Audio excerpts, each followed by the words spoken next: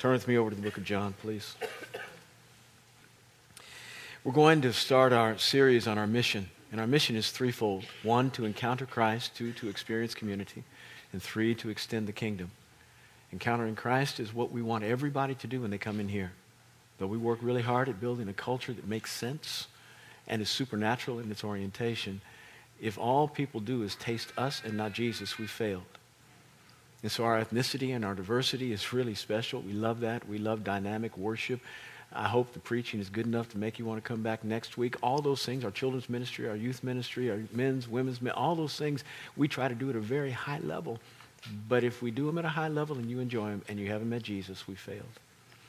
So we want you to encounter Christ. 2, we want you to experience community, that once you do encounter Jesus, you come into a group of people that are more than just a crowd.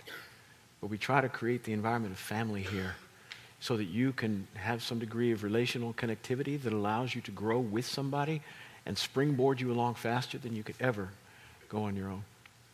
And then lastly, we want you to take whatever you've gotten from here and bring it out there. Extend the kingdom.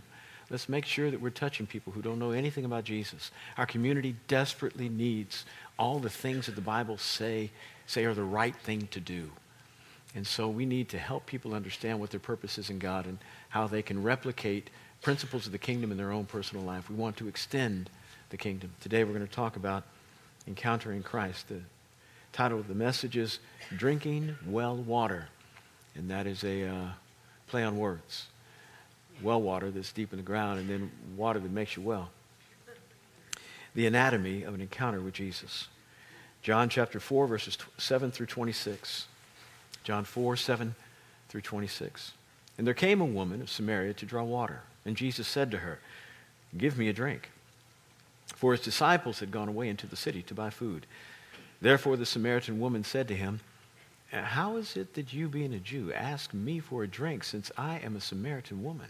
For Jews have no dealings with Samaritans." Jesus answered, verse 10, and said to her, "If you knew the gift of God, and who it is who says to you, 'Give me a drink,' you would have asked him, and he would have given you living water." She said to him, "Sir, you have nothing to draw with, and the well is deep.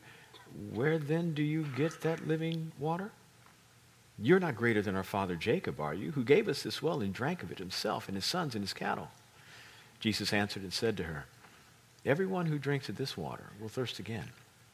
But whoever drinks of the water that I will give him shall never thirst. But that water that I give him will become in him a wellspring of water up to eternal life." Verse 15, and the woman said to him, "Sir, give me this water so I will not be thirsty or come all this way to draw." He said to her, "Go call your husband and come here." The woman answered and said, "I have no husband."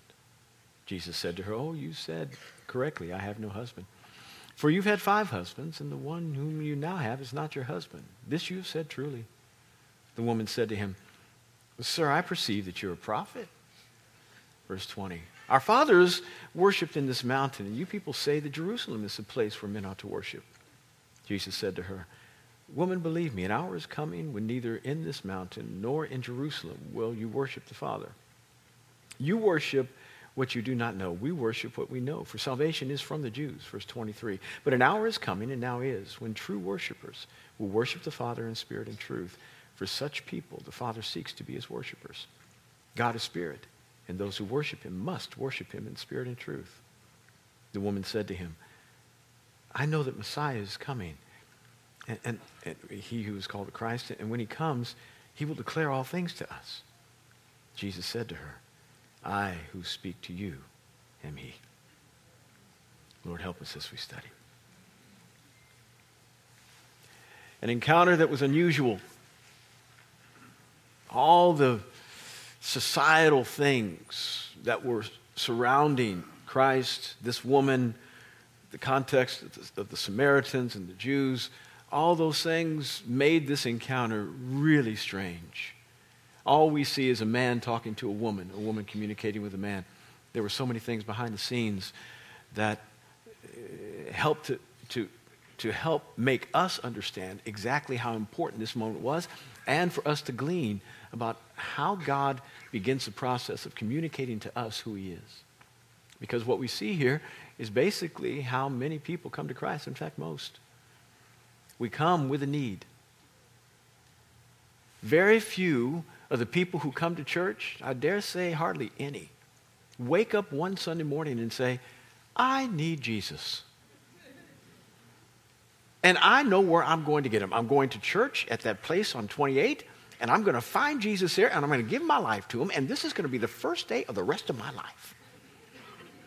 That just doesn't happen. Most people come because their life is a wreck, and they need something beyond what they really know they need. Meaning there are things they need that are much bigger than what is presently in their face, the circumstances that are untoward in their life. And they don't know what those bigger things are, but they do know what the things that are facing them are.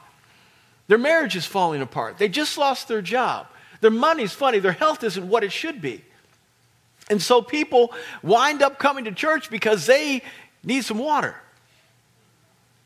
They need some water. They need, I wonder if that guy with the bow tie can help me today. He might say something that really, tweaks something in my mind and gives me hope for tomorrow about my situation being a little bit better. So I'm going to church. We come to natural wells looking for something to quench our thirst. And little do we know Jesus is there. We encounter him. And he doesn't mind us coming to the well to get what we need. But he wants to give us so much more than what we think we need. And so he begins to ask us questions. The woman comes with a need. Every day she's got to come and draw water. And we see from her commentary, when Jesus begins to talk to her, that it must be arduous because she says, whatever water you got, give it to me because this is work. I got to come a long way to get this, and it's regular. I'd like to be relieved of my responsibility. Please help me. Doing what we have to do to provide for the things in our life, work, effort, trying to find answers to situations that seem to be unanswerable. Bigger questions that nobody has the solutions to. How do I get out of this? How did I wind up here? We come to wells looking for natural water to help us. Some people go to the well of Oprah. Dr. Phil. There are a lot of wells, self-help book wells, Barnes & Noble, Amazon. Lots of wells out there. But it's really important that you understand that Jesus is trying to sit at whatever well to which you're coming and answer a much bigger question than you've got. But he's got a question he wants to ask you. Give me a drink. Give me a drink. Now, Jesus knew where he was going with this woman before he started the conversation. It's not like the woman was directing it or that the conversation was being changed from where he wanted it to go. He knew exactly what was going to happen. He knew exactly where he was going to take it. And so when he asks questions, they are pointed and they have much deeper meaning than just the verbiage he's speaking. Give me a drink. Generally speaking, when we come to the wells from which we are trying to gain sustenance that do not give us anything long term, but hopefully will fix something immediate, we find Jesus there asking us this same question. Give me a drink. And we're surprised that he might have a need. But the need that he has is not anything that we can really fulfill because there's nothing on the inside of us in and of ourselves that could ever fulfill anything that he needs. But what he is asking is this. Is it possible for me to take a drink out of your life and be satisfied? Is there anything that you can offer me that would make me happy? Give me a drink of your life. And it's my goal every day to let the waters be so pure in my life that when he wants to dip his ladle in my soul, the sweetest stuff comes out. That should be the goal of your life. No bitterness, no anger, no resentment, no unforgiveness. He doesn't taste anything except the water he put on the inside. Give me a drink. I'm doing better this service. There's a guy named David in the Old Testament. And David was running from Saul. Saul happened to be the king. David was the anointed king. Saul didn't like David because he was anointed to take the spot Saul had. David was on the run, running for his life. The CIA, the FBI, Navy SEALs, Army Rangers, everybody was on the lookout for this guy. And he was hiding out. He couldn't be at his home. He had to hide his family. It was a mess. And he was with his boys. Some powerful warriors, amazing human beings. And as they were just sitting there reminiscing about life and believing that things are going to be better someday, David said out of his soul, remembering where he used to get the tastiest water of his life, he says, "Oh, that I had a drink from the well of Bethlehem." His boys hear it. His friends, young men, they look at one another. They go, David goes to bed. They ride all night. Bethlehem was guarded by the Philistines, enemies. They ride all night, get to the Philistines' camp. They break through the barrier, all the garrisons. They go to the well of Bethlehem, stick their stuff down in there to get whatever water they needed, pull it out, ride back through the garrison, and show up at David's place and say, "Here's water." He said, what? You were thirsty? Yeah, but no. You didn't. You went where? To what? Oh, I was just talking. I didn't have a request. I was just dreaming. How much do you love Jesus? How much? We consider it really arduous to just do what he asks us to do. Not what he wants. Not what he wishes. We think it's so difficult to be what we're supposed to be. You really, God, I can't sleep with her? It's just a little bit of money. The company won't miss it. We think that's difficult. David just whispered a dream, thinking nobody would do anything about it. These men loved that man so much. They risked their lives for some Aquafina. Are you kidding me? David said, "This is the holiest water I've ever been presented with. I can't even drink it." He poured it out because he thought, "I'm drinking the blood of my men's lives with this. I'm not worthy of this water."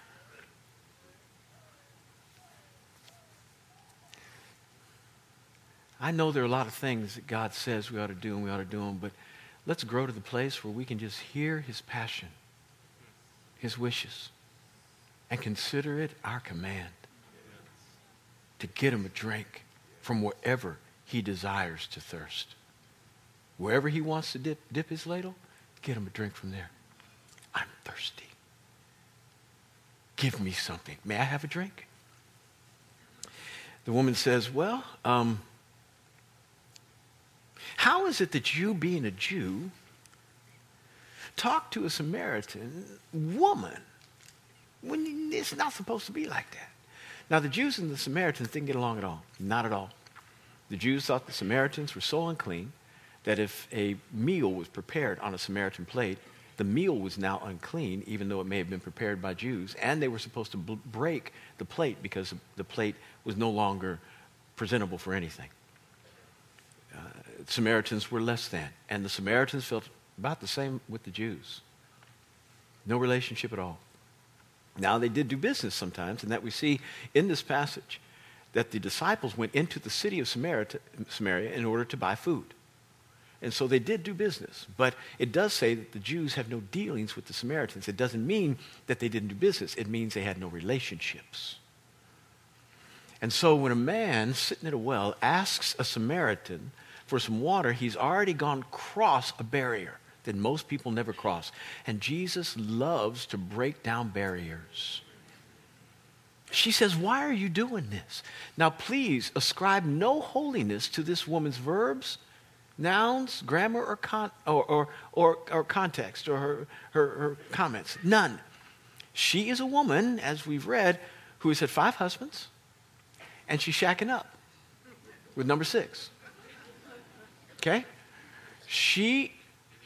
I think it's fair to say that this woman's experienced. At least experienced. And it may not have been any of her fault. She probably got 5 duds and was on number 6.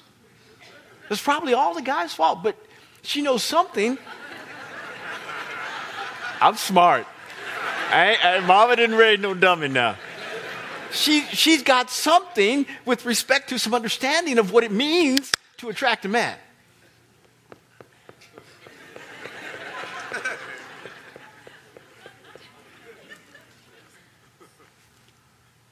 So she's wanting to know now. She doesn't know Jesus is who he is. She has no clue. She's just seeing a guy at the well. Why are you asking me?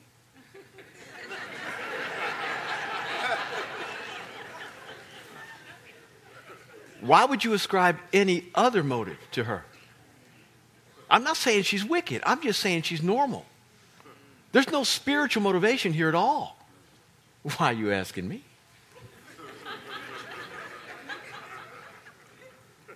She's looking at number 7. She's looking at number 7. Jesus said, well, if you knew who was talking to you, you'd ask me, and I'd give you water that is full of life. He is moving the ball down the road, down the field of trying to help her understand that this is not what she thinks it is. And then she says, well, where's your ladle? Where's your bucket? You ain't got nothing to draw with. And it's deep. This well's deep.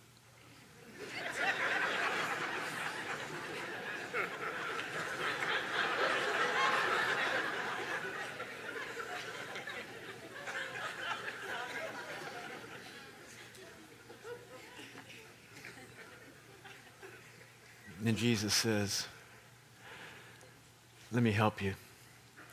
See, the water I give is the kind of water that you're never going to have to draw from again. It's going to quench your thirst eternally. Now remember, he's talking spiritual. She's hearing natural. So she's hearing, oh, you serious? You talking permanence to me now. You serious? Okay, I can go with that. She says this, give me some of that water. Give me some of that water, baby. That way I won't have to come and draw anymore. You the last man I'm going to have.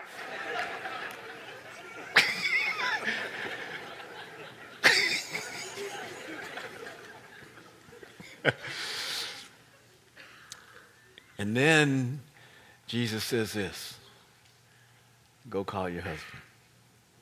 And immediately you hear the tires screech, come to a halt. What? But she's still trying to work it. Because she says this, I don't have one of those.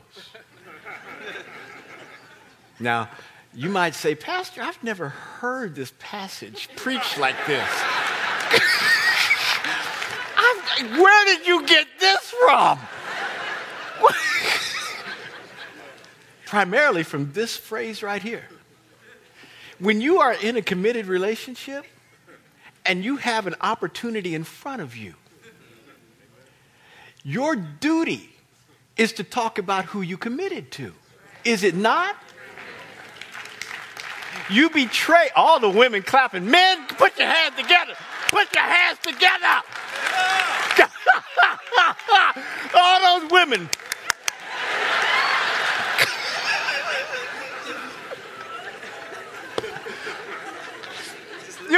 You're betraying your relationship to say, I ain't attached. She doesn't mention the guy. She just says, I don't have one of those. I ain't married. Jesus is the one who mentions them.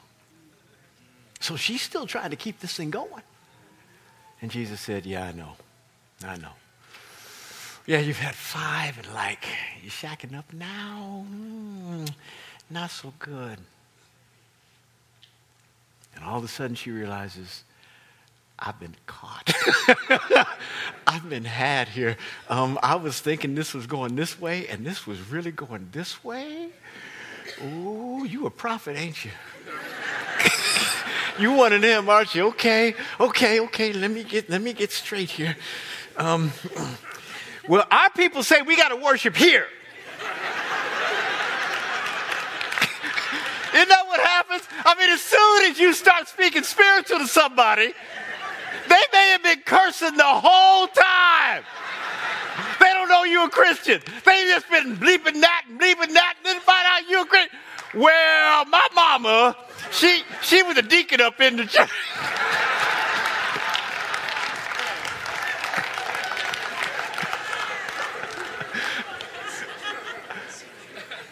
Oh, they start getting religious real quick. Everything they learned since Sunday school in the 4th grade comes out. Well, our people say we ought to worship here at the mountain. You Jews say we ought to go to Jerusalem. Which one is it? I had this theological question burning in my soul for a long time. Jesus said neither. Those who are going to worship in spirit and truth, and those are the people about whom the Father is seeking. And all of a sudden, she realizes, this man knows everything about me, and he hasn't judged me yet. He knows I'm wrong, and he's a prophet of Almighty God. I'm standing here, I don't know how I got here, but I'm standing in front of a prophet of Almighty God, and he could call down fire on my life because I'm a mess, and he hasn't. And he's talking to me. He's acting like I'm a real person. He's the first man who's ever really cared about me.